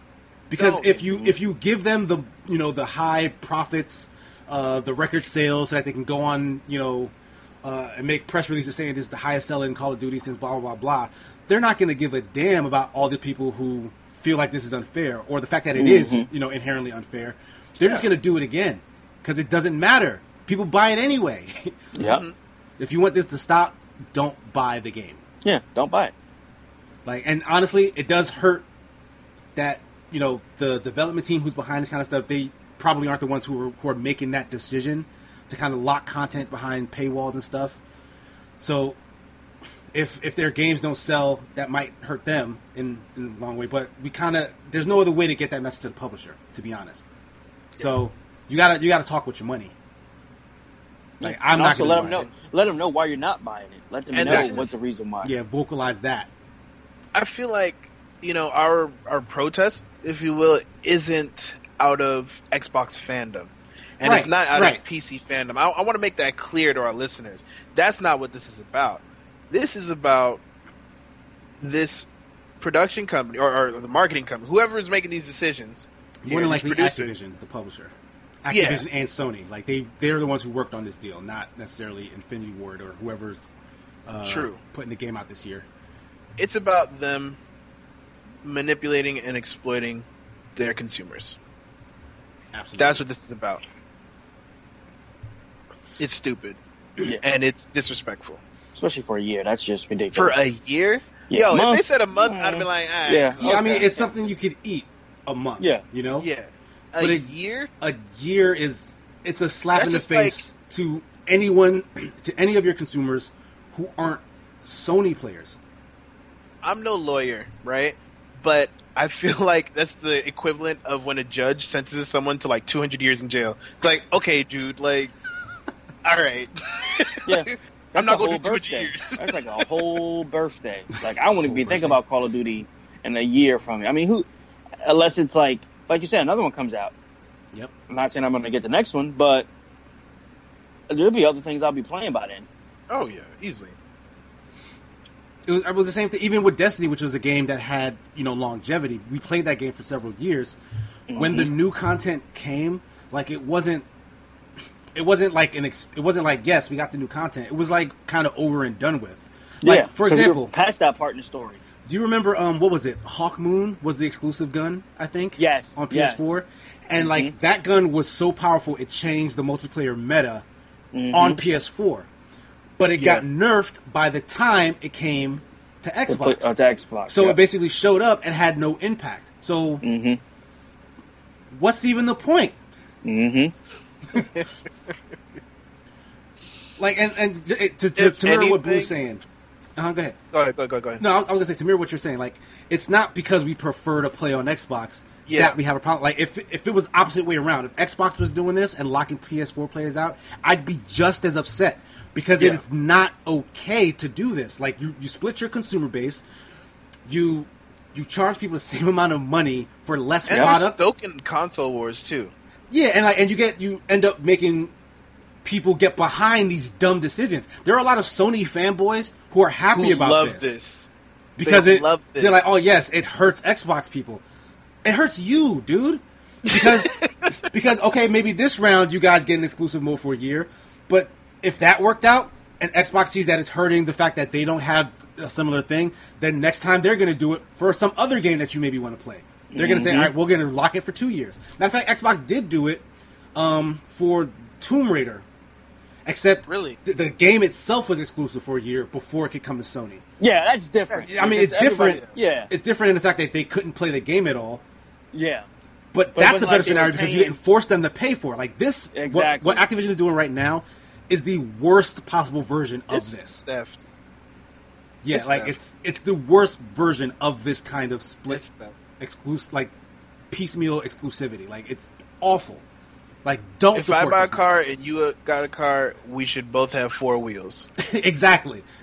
But because you bought a PS4 and this guy bought an Xbox, he's got to drive a car with 3 wheels on the same streets. It's just a bad business to me. It's probably good business in our capitalistic world. Yes, but I mean, as far as like, it's a bad business. Well, I wonder because the way these kind of deals come about, right? It's Sony. It's either Activision coming to Sony and saying, pay us and we'll do this for you, or Sony going to Activision saying, we'll pay you and do this for us. It's one or the other. I feel like part of the inspiration for this might have been because Call of Duty was not selling well on the P4. Is that true? Because it has the much bigger install base, so I would have to imagine like for multi-platform, that would be the place that sells best, regardless. Yeah. I don't know. I feel I can't. I don't know why they would do this. Well, we can actually look into those numbers and kind of maybe we'll bring that up on the next podcast to see what the comparison was between. Yeah, I'll make a note of that. We'll see if we can look. Yeah. We won't include Switch. So. Like you can't include Switch, but if I had to guess, I would think it was Sony that approached Activision with, "We'll give you additional money to lock something away for us because that helps them kind of boost their own console." Yeah. Like for Activision, like other than taking the extra money, like it doesn't serve them as much to go seeking that because they're trying to sell this thing on all consoles, you know. But especially going into the holiday season, so right, it's like. So, it's just ugly. It really is. And I really do hope that there's some kind of tangible effect from the community because it does seem like people are upset about it. Like the overarching sentiment isn't, oh, Xbox people are mad and Sony people are happy. It's everybody's kind of upset. Because it's, I just hope that they're upset enough to not pay the $60 for it. Now, one of the biggest things about this story that we haven't mentioned is the hype about this game initially was crossplay. Yeah. Yes. So this is a thing that only Sony people would be able to even play online, right? If it's an online mode, I don't even know what the mode is, to be honest. I don't know what the mode is. We just know if we get it on Xbox, we ain't getting it. Yeah. So it's just like, okay, you guys, everyone can play together except for the special kids. You guys get to play this. Yeah, right. I'm being, and I didn't discriminate against. You know what I mean? I'm not calling P4 special education. No, he's saying they're getting something special. They're getting preferential treatment. Yes. You know what I'm saying. It's just. So I don't know. I mean, if anybody listening has a different opinion as to like maybe why they think this is a good thing, definitely hit us up and explain your side. I want to read these comments in the YouTube. Yeah, most definitely. Comment on YouTube or send us an email if you want. bbetgaming@gmail.com. That's right. But that's going to do it for our topics. We're going to go into our top threes. This week, we're going to talk about the top 3 difficult choices in games. Yeah. If you guys don't mind, I'll go first because I kind of came up with these haphazardly, and I don't think they're very good. But the first one I want to talk about is, if you guys remember, Heavy Rain, which was PS4 exclusive. PS3 exclusive, sorry. I actually like that game a lot, even though David Cage gets a lot of flack for his kind of story-heavy games nowadays. But there's a part in that game, and honestly, I'm forgetting whether or not you can choose to do it or not do it. I think you can. But there's a section where the main character, he's looking for his son who's been kidnapped by a serial killer, and he's like putting him through all these trials to kind of prove his love to his son to actually save him and get him back. He makes him sit down at a table and cut his finger off. That moment in that game, even though I'm watching the digital character do it, they make you like do the motion with like the stick to like cut through the finger, and like you can stop and like go, no, I don't want to do it no more. And like the choice to kind of keep going, I felt like was actually like very like nerve wracking, like the way they kind of animated that section. Gosh. So that really, even to this day, sticks out in my head is like the fact that he chose to do that. Like even if it's not me who chose it as a player. Mm-hmm. Kind of putting myself in the shoes of the character. Basically, the character as a father saying, like, I'm going to choose to sacrifice just the finger and go through this pain to try to get my son back. He doesn't know for sure. He's just acquiescing to the whims of this crazy person. Yeah. Mm-hmm. I thought that knows his son is dead already. And yeah, he's just doing this. Yeah, that's I thought sad. that in-game choice for him to go through that really, like, stuck out to me. Yeah. So I added that to my list. This might be on some other people's lists, but Walking Dead. No, not for me. Mm-mm. The final, and this is a spoiler for Walking Dead, but years and years ago. First season? Yeah, first season. Oh, I know what you're going to go with. Talk to me. That's a good one. What happened? At the end, Lee gives Clementine the choice to either kill him or to just run off. To let him turn, Yeah, to either let him turn into a walker or for her to actually just put him out of his misery. And I felt like it was the right thing to do. Like, Lee would have wanted her to shoot him in the head. Yeah, to show that, to put him out of his misery, but also to show that she's able to survive in that world. She's able to make those tough decisions, because at this point, she's going to be on her own. Yep. So, like, that was a very, very poignant scene. Yeah, it was really sad. It was. But that also kind of still sticks out to me. Like, now y'all gonna have to educate me. Those two characters, what are their relationship? Well, Lee, you go ahead. It's yours. So yeah, Lee. He's kind of just a dude at the beginning of the story. He just happens to be heading to jail because he murdered a guy who he caught his wife cheating on him with.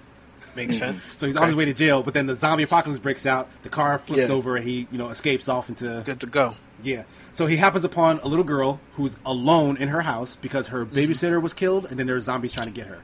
That's the little girl with the blue hat, right? Yep, with the hat. Mm-hmm. Yeah, okay. So he kind of just happens upon her and then takes care of her. He's not a guy who I think had a daughter who lost her or whatever, like kind of like The Last Joel. of Us. Yeah. But because they both happen to be black, when they meet other characters, it's up to you. They ask you, like, oh, is this your daughter? And you can either lie to them or you can say, no, I just found her. I chose to just say, yes, my daughter, because to other people, weird. Yeah. To other people, it just answers all their questions as to why you're taking care of her immediately. Yeah. Like, they don't need to know. Yeah. But over the course of the game, he really does assume the role of like a father figure for her because her parents are gone. So by the end of the game, they go through all these trials and tribulations, all these different situations. He's trying to teach her how to take care of herself. Like, you have all these options to either teach her how to use a gun or to protect her from it. You can keep her hair long because she likes it, or you can tell her to cut it because it's less likely for her to get grabbed. So all these things you're teaching her over the course of the game, and that's kind of the final lesson here. Like, look, I've been trying to train you to be able to take care of yourself. Mm-hmm. Now you're going to have to. Like, right now, you're going to have to. So... if you haven't played that, Blue, I definitely would, especially that first season. The first season is definitely the highlight. Everything after that, I think, is probably to a lesser degree. And you can finish it in like a few minutes. I mean, not a few minutes, but like minutes, jeez. Hours, like an hour or two. You can finish it in one sitting, pretty much. Okay. Yeah, you can. Okay. You can get through it in like one sitting. All right. But, so that was my second one. And the last one was actually not the first Wolfenstein, but the more recent first Wolfenstein of this latest trilogy. That one was called The New Order, I think. Okay, yeah. Close to the beginning of that game, you're in a situation where you and two of your squad mates get captured by like the big bad guy, the person you end up fighting at the end of the game. All you guys get captured by that dude, and he makes you choose whether to save like the gruff guy who's like your direct superior, or like the newbie recruit who's like shows promise, but he's like scared crappers right now. It's like, so one guy's like talking crap. He's basically telling you like don't worry about me, all right? Like, I don't care what he does. Don't give him no info. Like, don't give him the satisfaction or whatever. Because if you don't choose, he kills them both in front of you, and then you have to go back to the beginning and choose anyway. So that's not an option for you to just sit there. So the other kid is begging you, like, please, I don't want to die. But he's a punk. Like, whoever you save is going to be with you in this situation for like the next couple of minutes. So you either go with the guy who is telling you, don't worry about me, but he's going to be, useful, useful in a fight, or the guy who probably you're going to have to take care of, but he's begging you to save him. So, honestly, I went with the kid because, I don't know, I have an altruistic thing in my head where it's like, if he's ready to go and he's telling me, like, look, don't worry about me, then I'm going to save the guy who isn't there yet.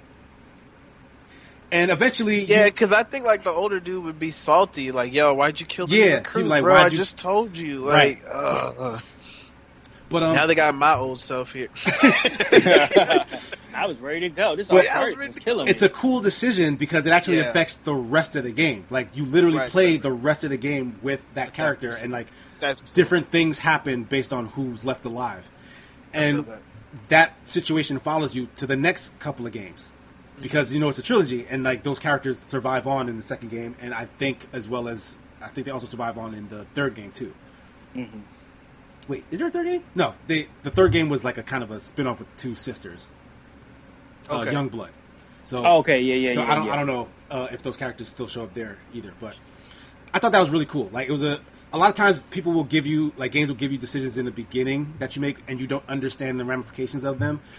And this one is similar as to you don't know what's going to come next, but it makes you curious as to what could have happened the whole time. It's not like, okay, so this is just the story now. It's, I wonder what would happen here if the other guy was here and not this guy. Yeah. I feel that. I thought that was actually really cool. But those are my three. Any of you guys want to volunteer to go next? I got it. So, my top 3 hardest decisions in video games. First one is kind of light, and it's just The Sims 4. Making my character. So just building a character in general. Just building a character exactly how I want it. It's very difficult for me.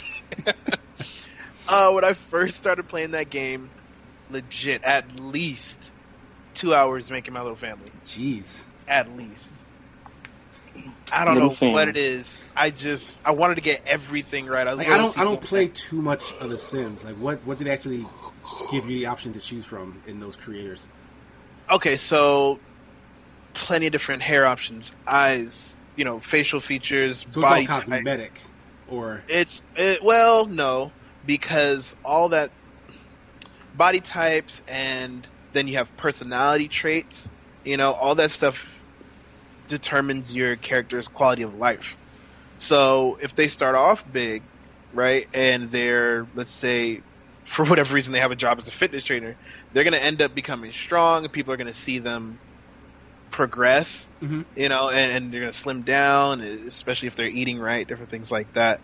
But if they have traits where they can't really lose weight fast because of genetics or whatever, then that's different. So there's positive and negative traits that you can make about your characters, and depending on what you want to do. And I think the hardest thing for me was deciding what I wanted to do in The Sims 4. I've said this, if you hear me talk about The Sims, you'll hear me say this. The Sims is the latest and probably the most grown-up version of a dollhouse. That makes a lot of sense when you put it that way. Honestly, because the majority of Sims 4 players that I've seen are women. And I can see there's nothing wrong with that. Yeah. I'm just saying, I was wondering, why do they gravitate towards that game? Especially women in our generation. And I'm realizing that it's very similar to the dollhouses back in the day that young kids played with. So, that makes sense. Yeah, I love the game. I think it's great. Making a new character is always one of the hardest decisions for me to start playing the game. So that's my first one. Okay. My next one was, there's always a Star Wars in there. I knew it was you knew there was a Star Wars. Knights of the Republic 2. At the very end. Okay. So your Knights mentor. of Republic 2 spoilers coming. Yes, when you have to choose to embrace the dark side or fight it. With your mentor, Kreia. Now, the cool thing about this game, right, it's a BioWare game, so there's moralities, there's companions. Your character influences your companions, right? If you do a lot of bad stuff, your companions start getting dark too because they're on board with it. Or they start hating you because you're getting that way and they're not as effective. And vice versa. If you're really good, they start, maybe I shouldn't be a thief no more, or I should be a thief for the good people.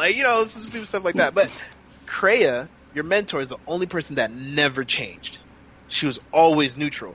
So you're just like, man, how do I influence her? My first playthrough, I'm like, how do I influence her? Like, I'm doing all this stuff. She either hates it or she likes it or she doesn't, or she always has some snide comment to say as a mentor, but she's never swayed by it. And I was like, man, I'm supposed to be this chosen one, and I can't get her really on my side. Like, what's up? And then you find out that she's been manipulating you the whole time, and she's like, look, we just destroyed this big bad. All right, you can either join me as the bigger bad, or we can fight right now and I'll kill you. Wow. Gave you that choice. Bro, and I'm sitting there, or and I was me. like 15, 16 when I first played this game, and I'm like, bro, I don't know what to do. Because Kreia is strong, and if you play with her a lot, you build her up. So do you fight this built-up version of Kreia, or do you just join her? The first time I joined her, I'm not going to fight her. I had a feeling. I ain't going to fight this lady. Like, come on, Kreia's me. That sounds like a good proposition. Sounds like a good proposition. Is there benefits? We always been cool, Kreia. What you mean? But I think she wants you to, like, kill parts of your crew or something like that. I can't remember what it was. So joining her has some sacrifices. Yes, it definitely has sacrifices. You kind of crap on all the work you've done before to rid or aid the galaxy of, like, the last remaining Jedi Order or of that era. It's wild.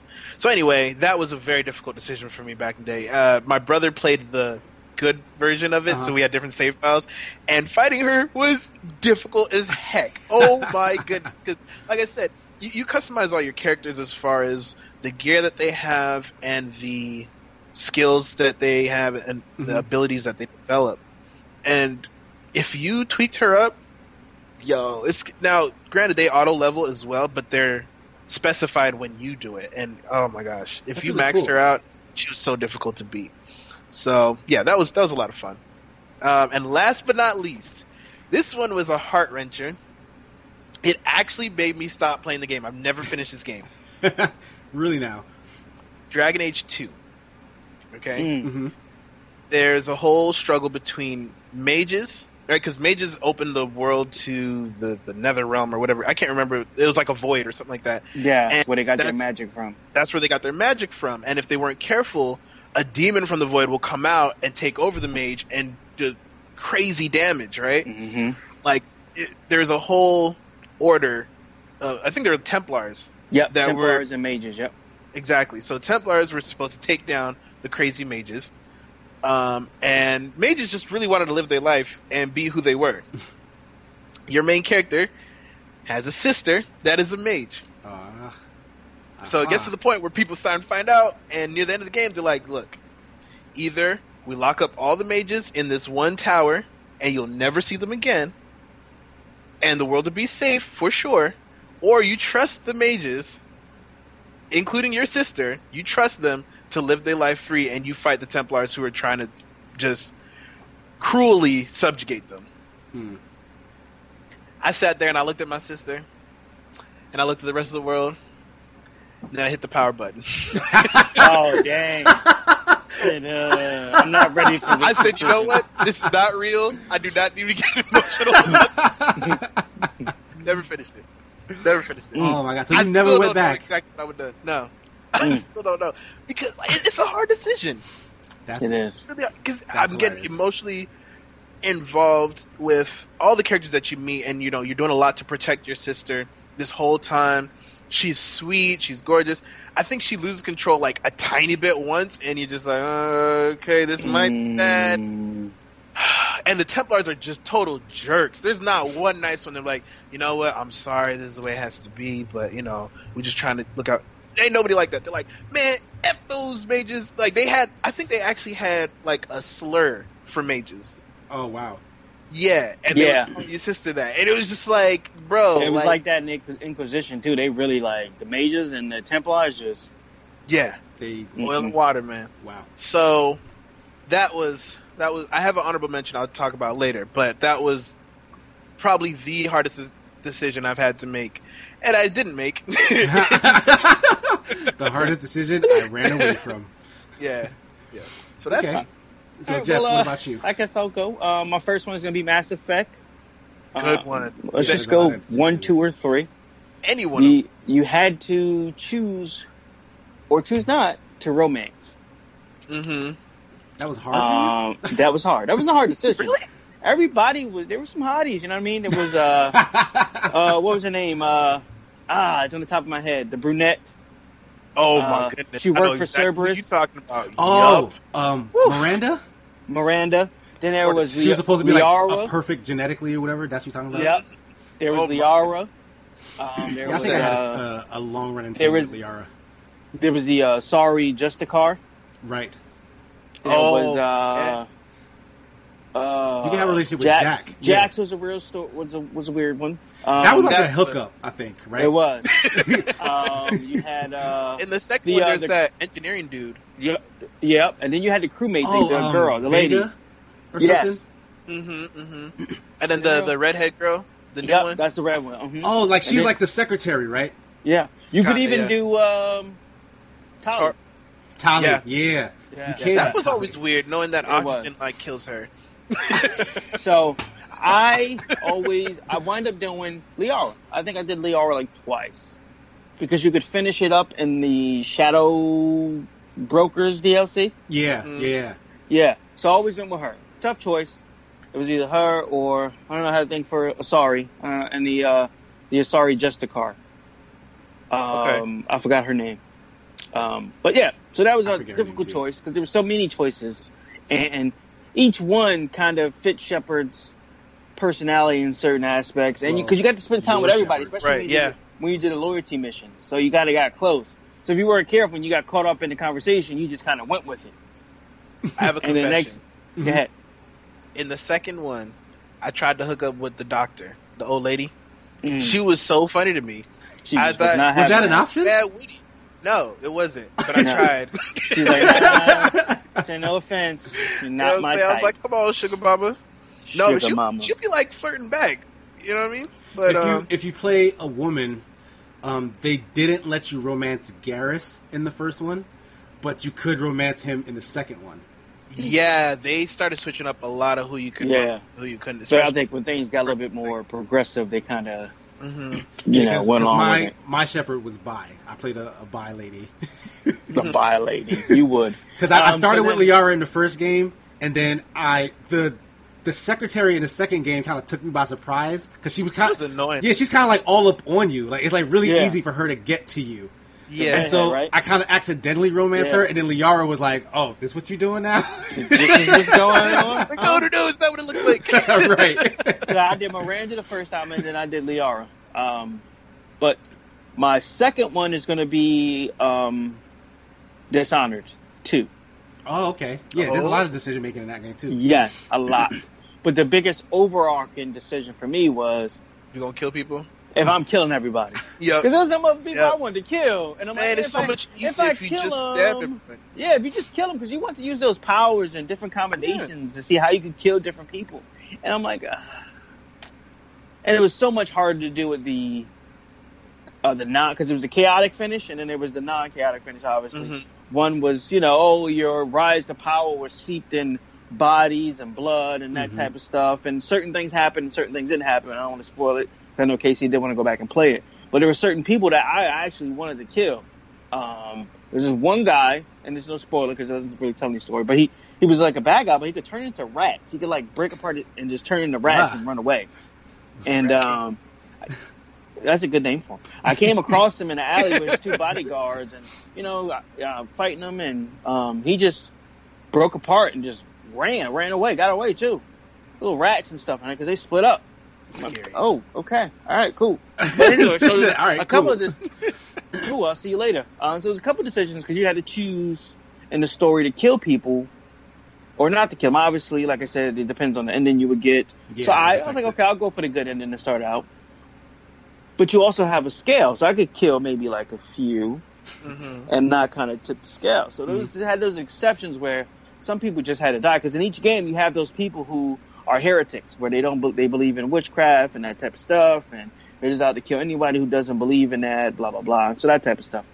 So that was a very difficult decision to have that power and not be able to use it to my advantage, like as much as I wanted to be like try to be socially responsible. Yes, like turning into somebody and then walking off a building, almost like being Superman and not taking over the planet. Yes, exactly. But these people deserve to die, and it's in a world where don't give Jeff Superman powers. Let's all just take note of that. Superman Jeff is a villain. No, Bizarro looking. No, I'd be okay. I wouldn't take over the world. I just stay neutral. I get my own fortress of solitude. You know what I mean? Would you? I would. Third choice is actually going to be Shadow of War. Okay. Kind of Mordor type situation. Yeah. You had choosing what orcs to bring to Bran and bring to your side, and which ones to kill. Because there were some with some really unique abilities, and I'm like, do I want to go through all the trouble? Because some of them were like to brand them, some were like you had to like go through a lot. Because they had like resistance to this, resistance to that, infuriated by this, infuriated by that. So it's like infuriated when they take damage. So it's like, really? Every time I hit him, he gets angered and like gets more powerful. So it's like, I need him. I gotta have him. So it's like, so how do you overcome something like that? Do you have to like kill him in his sleep or something like that? You either have to hit him with a status effect. Yeah. Because even though you're hitting him, if you're hitting him with like poison, that's still going to keep ticking away. It's going to be damaging away. Right. Yeah. So he'll still get enraged, but that doesn't mean he's not going to take that damage. But also means you don't have to put yourself in harm as much. Some people were immune to ranged attacks. So like they had this one really cool ability the Wraith had. You shoot him with a Wraith arrow, and you could teleport to where that arrow went into that person. And finish him off. And you can change to the next person, into the next person. The new one had like a lot more abilities in this one. It was like really, really cool. So it was like there were different ways around different things. But like if you came like this one machine dude I had, he was from the Machine Tribe, and he was immune to range attacks. He was immune to beast. I think he was like enraged by something like bulb flies or something. And he was weak to like something like I think it was ghouls. So he was good as long as I never sent any ghouls into him in a ghoul infested area. He was good. So fighting other orcs, he was just like dominating. He had just one hand. He could just like detachable shot off. The hell? And then it was that's cool. crazy. Yeah, it was like a mechanical hand. So it was pretty cool. So he was like really strong. So when I fought him, what's the name of that game with the guys with the hands that extend? It's an old game. They put him in Marvelverse. No, they put him in Marvelverse Capcom. Commando. Yes. Was it like Commando. Jump Commando or something? Bionic Commando. Bionic Commando. That's what it is. Yeah. Oh yeah, with the grappling hook arm. Okay. With the grappling hand. Yeah, that's what I was thinking about. Side note: his latest game was like, and apparently his arm is his dead wife. Yes, made no sense. That's the twist of that game. Yep. What? Mm-hmm. Made no sense. But that's my 3. I'm tripping off of that. Yeah, it was weird. She was like, and I think she kind of planned it. Yeah, he's the one who didn't know. I don't know who else didn't know. I think he found out at the end. He was using it because he kind of woke up with the bionic arm and stuff. Mm-hmm. And it was like, I need to find out what happened to my wife. Oh, she's been with you the whole time, or some jazz like that. No! But I actually did have an honorable mention for this one. If you guys remember the original Xbox exclusive Advent Rising? Yeah. Was that like the... it was kind of like the Matrix, wasn't it? I mean, in a way... Maybe I'm thinking about the wrong... Didn't he get like powers? Yeah. Your stuff it was sort developed? of a thing where like... It was like... It took place in the future and stuff. Yeah. And like some aliens come and basically kidnap and wipe out humanity and stuff. Right? Uh-huh. But the choice that they make you make is in that first level. You're with your fiance and your brother. And... Who do you save? Yeah, you have to save either your fiance or your brother. Oh, no. So, in the beginning... Because I loved this freaking game. I played through it like multiple times. So I saw both stories. And they're literally just mirror reflections of one another. So if you pick one, everything opposite happens than the other. But I picked my fiance because chivalry, Okay. And then you leave behind a brother who gets, presumably killed. But in actuality, the brother gets kidnapped by the aliens. And you find out later on... Oh, and by the way, the person, whoever you pick to save, they drown later on. So, like, they just die anyway. So later, they just drown a little bit later. But the reason come why... back salty? No, they don't come back. Whoever you save dies. But the person who you left behind does come back. That's what I'm talking about. Yeah. Yeah. And the reason humanity is being extinguished is because apparently they had this latent ability to become, like, super powerful psychics. Yeah, so he unlocked it. Yeah, and so some new alien race starts trying to save humans, and they teach him his ability. So you're fighting against the invaders with those new abilities, and the invaders took your brother and we're forcibly unlocking your brother's abilities. So you fight your brother as like this all-powerful evil entity at the end of the game. Yeah. It reminded me of the Matrix just because of the stuff he could do with his powers. It was so fun. Like he could slow down stuff. He could like create like energy shields, like energy blasts. That game was really fun. It was planned as a trilogy for Xbox, and it was one of the main reasons why back then I was a Nintendo fanboy. I only ever played Nintendo games. It was one of the main reasons why I was like, you know what, GameCube's not cutting it right now. There aren't enough games on it. I need to go and get an Xbox to play Advent Rising. And then after the first game, the studio went under. Oh, that sucked. I think that actually there was like a PSP game, Advent something else, but after that there was nothing else. Honorable mention of Grand Theft Auto 4, when you had to choose to let your cousin die. Oh, at the end of that game, right? Yes. Yeah. Or your girlfriend. Oh my gosh. Yeah. Of course I picked my cousin. For me, he was a grown man. He can make his own decisions. You half that trouble was because of him. Half that trouble was because of him. And it was partly the fact that it was the girlfriend, because you could choose a couple of different girls to date in that game, but they kind of have you. They have one girl who kind of sticks around with you. I just didn't like her that much, so that's what made it easier for me. Okay, but you also said you had a honorable mention, Blue. Yeah, Pokemon Silver or Gold. I didn't know which one to choose. They're going to come across that in November. Sword or Shield? No, I'm not. Yeah, I don't know which one of those I'm picking now. Whichever one I guess just shows up first, because I'm getting it enough. For sure. If I do get it, it'll be... So I can send KC to the Shadow World. Different game. But Silver and Gold was very difficult for me to choose, because it lined up... I think when it released, it was around my brother and my birthdays, which is... We're born within a month. Like a year and a month with each other or something like that. But, yeah, his birthday's in September, mine's in October. My mom said, okay, I'm buying you guys the Pokemon games. And we're just like... Holy crap. Now we just got to decide who gets which one. Yeah. My brother, for whatever reason, I think I won a coin toss or something, and it was my choice. So I'm sitting there sweating for like a week, y'all. Yeah, I don't know how you feel about hard choices. I'm sitting there on GameFAQs, on my dial-up and stuff, just trying to figure out like which one's going to be better. Is it going to be Lugia or what was the other one? Ho-Oh. Ho-Oh. Yeah, I didn't know which one was going to be. Oh, man. Eventually, I ended up choosing Silver, and then I think I reneged. It's the whole Gold for my brother. Yeah, that's the worst. I was pretty bad back then. But I mean, once you both finished the game, you could have traded them and played it. You could have just traded different games. But I mean, the whole point was that you needed other people with the other version to trade Pokemon, right? Yeah. So I mean, you guys actually had the perfect scenario that you both had. If we had a link or the other. Mama wasn't buying no link cable at the time. No link cable. Yeah. So, okay. That was my runner-up. Good stuff. So, that's actually going to do it for the podcast today. I hope you guys enjoyed. Jeff, where can people find you if they're looking for you on the internet? So, you can find me on Facebook at Superman Jeff Plays. And you can also find me on Mixer at Superman Jeff 12.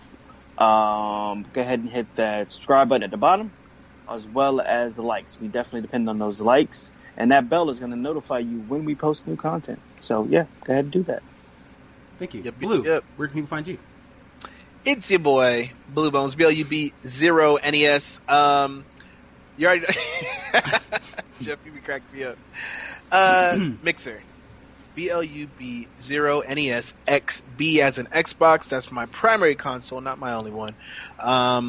Look out for a feature from Level Up. They're going to be talking about their streamer of the month. Spoiler alert, me. So look out for that. It's going to be super cool. That's right by our good friend Ashley Diaz. Team over there, yeah. Big ups to the Level Up team. And then you can find me on Facebook. Play with Blue Bones, BLUB0NES once again. I think that's basically it for me. Okay. Right now. But Sigma, where can they find you? You can find me on all social media as Sigma Gears 9, SIGMAGEARS 9. You can also find me on Facebook at Sigma and Son. Just search for that. We should come up. I don't think anybody else is using that tagline. But like Jeff said, also hit the YouTube BBET Gaming to search it out. That's right. The more people who subscribe there, the easier that URL will get. Because as of right now, you got to search for us. Yeah, man. But if we hit 100 subscribers, we'll be able to just tell you youtube.com/BBET Gaming. But we don't have. We know y'all got yet. We know y'all got like 2 emails, one for your good stuff and one for your bad stuff. Yeah, just subscribe on both. Just hook your brother on both. Take it good and bad, you know what I mean? And also, my Code Vein review just went live yesterday or the day before yesterday. I forget. It was like 2 days. Yeah, like 2 days ago. Hit the Escapist YouTube channel and check out the 3-minute reviews. That one is actually something that my boss is calling 3-minute review plus because it's slightly longer. He's giving me the opportunity to give a little bit more insight on certain bigger games. So definitely check that out and voice how much you love the longer reviews because maybe that can turn into something else entirely for your boy. So I definitely appreciate the support. Definitely want to thank everybody who's been listening. Also want to thank both co-hosts, Jeff and Blue. That's going to do it for episode 18 of the BBET Gamescast. Peace. Deuces, yo. Niggas really tripping. Why the fuck they always got that hate? Concentrate on a nigga while I'm out here trying to get him and forget it. Shaking my head, these niggas that don't sleep. Trying to get bread, y'all niggas in deep sleep. At least I'm woke, nigga, I'm a beast, at least I know. Whoa. Trying to get rid of me, but I am the epitome of acidity. I can suspect it in every city beat. I had a dream and I seen just what I'm finna be. The shit is obscene, I'm on the scene and they bitter. They ain't never seen no one better. Spooks McGee, Spike Lee, how I flip the script, the shit legit. Feel like I hit a lick, the top spot shit high like I lit the brick. I'm like, oh, can't tell me.